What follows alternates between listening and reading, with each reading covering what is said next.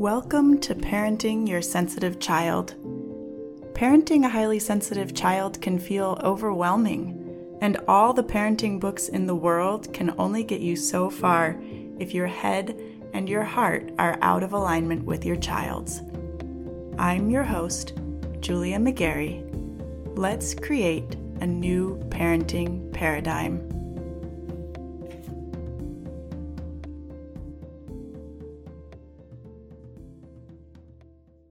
So many parents, when seeking help with their kids or trying to break cycles or working on creating more time for themselves without feeling guilty or neglecting their kids or feeling like they're neglecting their kids, are looking for actions.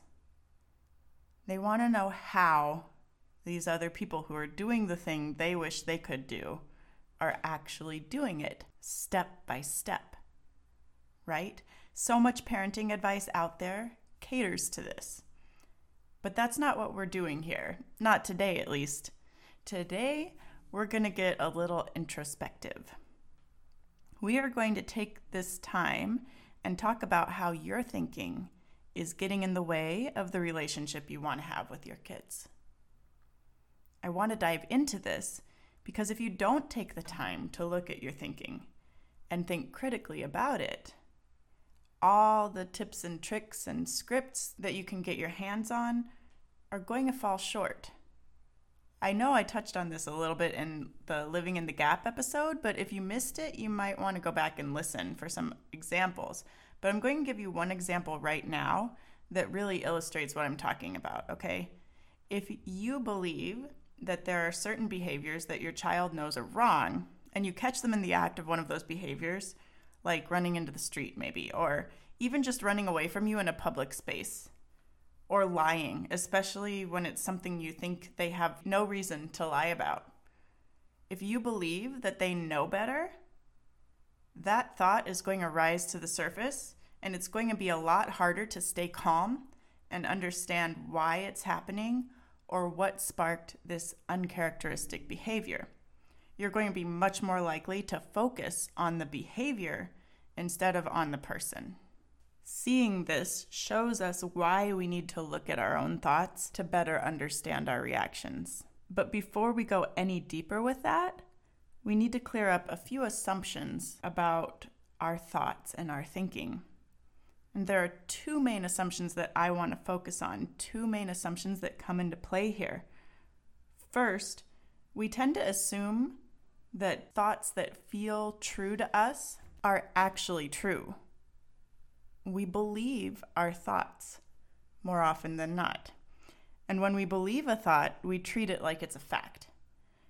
The way we interpret our child's behavior is a good example. Let's say you make soup for dinner. Your child says, "This looks disgusting. Do I have to eat it?" And you might think your child is being disrespectful, but it's not a fact. The facts are, you cooked soup, your child said it looked disgusting, and they asked for something else. You thought it was disrespectful. It's not true or false, and it's not a fact. And we know this because another person in the same situation might think, well, they're just being honest. Can you see that? So that's the first assumption. We assume that the thoughts that feel true are true.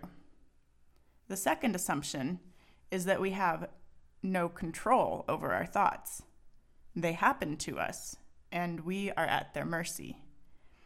And this is an easy assumption to fall into because thoughts happen very quickly. We don't mean to think a thought. It does seem like it just happens to us. And it feels especially true when we aren't paying attention to our thoughts and when we're accepting them as truth. When we start to notice what we are actually thinking, though, we access a lot of choices we didn't realize we had. We give ourselves more agency. I kind of like to look at our thoughts as like lines of code. Sometimes they run in the background and we don't see them at all. But when we do see them, we can start to see how they influence everything that follows. If you take my example about the soup, the parent who thinks their child is being disrespectful is going to feel and act completely differently than the parent who thinks that their child is just being honest. When you can see that, you can decide if the way you are thinking about a situation is serving you or not. You get to decide if you are running good code or bad code, and you get to decide if you want to revise it. To put that a different way, when you can see your thoughts and you can see how they're influencing how you're feeling and how you're acting, you can choose a new thought. You have that option. You don't have to continue running bad code, and this is really good news. It's something that we're not always told. Probably most of us were never told that we can choose to think differently about a situation. We don't have to follow along with the thoughts that just come to us. Okay? Over the next few weeks, I'm going to go over a few examples of thoughts that get in the way for a lot of parents I work with. Today, though, I want to leave you with this. When you start to see the connection between what you're thinking and how you're acting, it's very tempting to try to direct yourself to something positive. It's a trap. If your thought is that your child is being disrespectful and that feels really true to you, trying to tell yourself that they're being honest and honesty is a virtue probably won't work because it won't feel as true. Instead, you want to look for something neutral, not something positive. And you want to look for something that you can actually believe right now in this moment, that you actually believe as much as that original thought that comes to you so easily. If it were me in this situation, I would probably go for, this isn't about me. Because when I think someone's being disrespectful, that is about me. And with my child, in this context, I can believe that their food aversions aren't actually about me just as easily as I can believe their words or their tone are disrespectful. So I would write that thought. This is what I would do once I found that. Once I realized, okay, this is what I'm thinking. This is something else I believe that I could just as easily direct myself to in that moment. I would write that thought down on a Post-it note and put it next to my computer because that's where I am most likely to see it. I use my computer almost every day. It's always right there when I open up my computer. I can just see it and remind myself, okay, when that happens, it's not about me. I can see that Post-it note and remember to practice this thought. Their food aversions are not about me. And the more we practice, the easier it's going to be to call up our new thoughts when we need them. This is how we change the program we're running. This is how we start to rewrite the code that's fueling us in those moments where we start to get triggered, where we start to have a reaction to something our child is doing. Okay?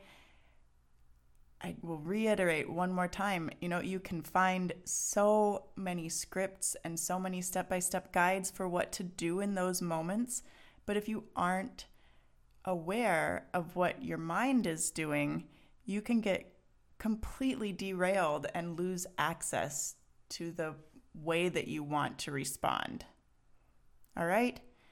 So in the next few weeks, I'm going to dive a little deeper into different thoughts, specific thoughts that I see that get in the way for other parents, like I mentioned before. This is a huge part of the work I do with my clients. And if you are ready to get started doing some of that work for you, you can see how this pattern is showing up in your life. You can see how the code that you're running is causing problems for you. Reach out to me. Let's get a call set up to see if we'd be a good fit for working together, right? That's the first step. I say it often because I want it to be easy for you to find me, all right? All you have to do is go to my website, partneredpath.com, or come find me on Instagram. Click on coaching, and we will get started. I hope Listen, if you are enjoying this podcast, I'd appreciate it if you'd take a few minutes to leave a review. It'll help other parents find the podcast, and more importantly, it'll help more grown-ups see their kids' sensitivity as the strength it truly is.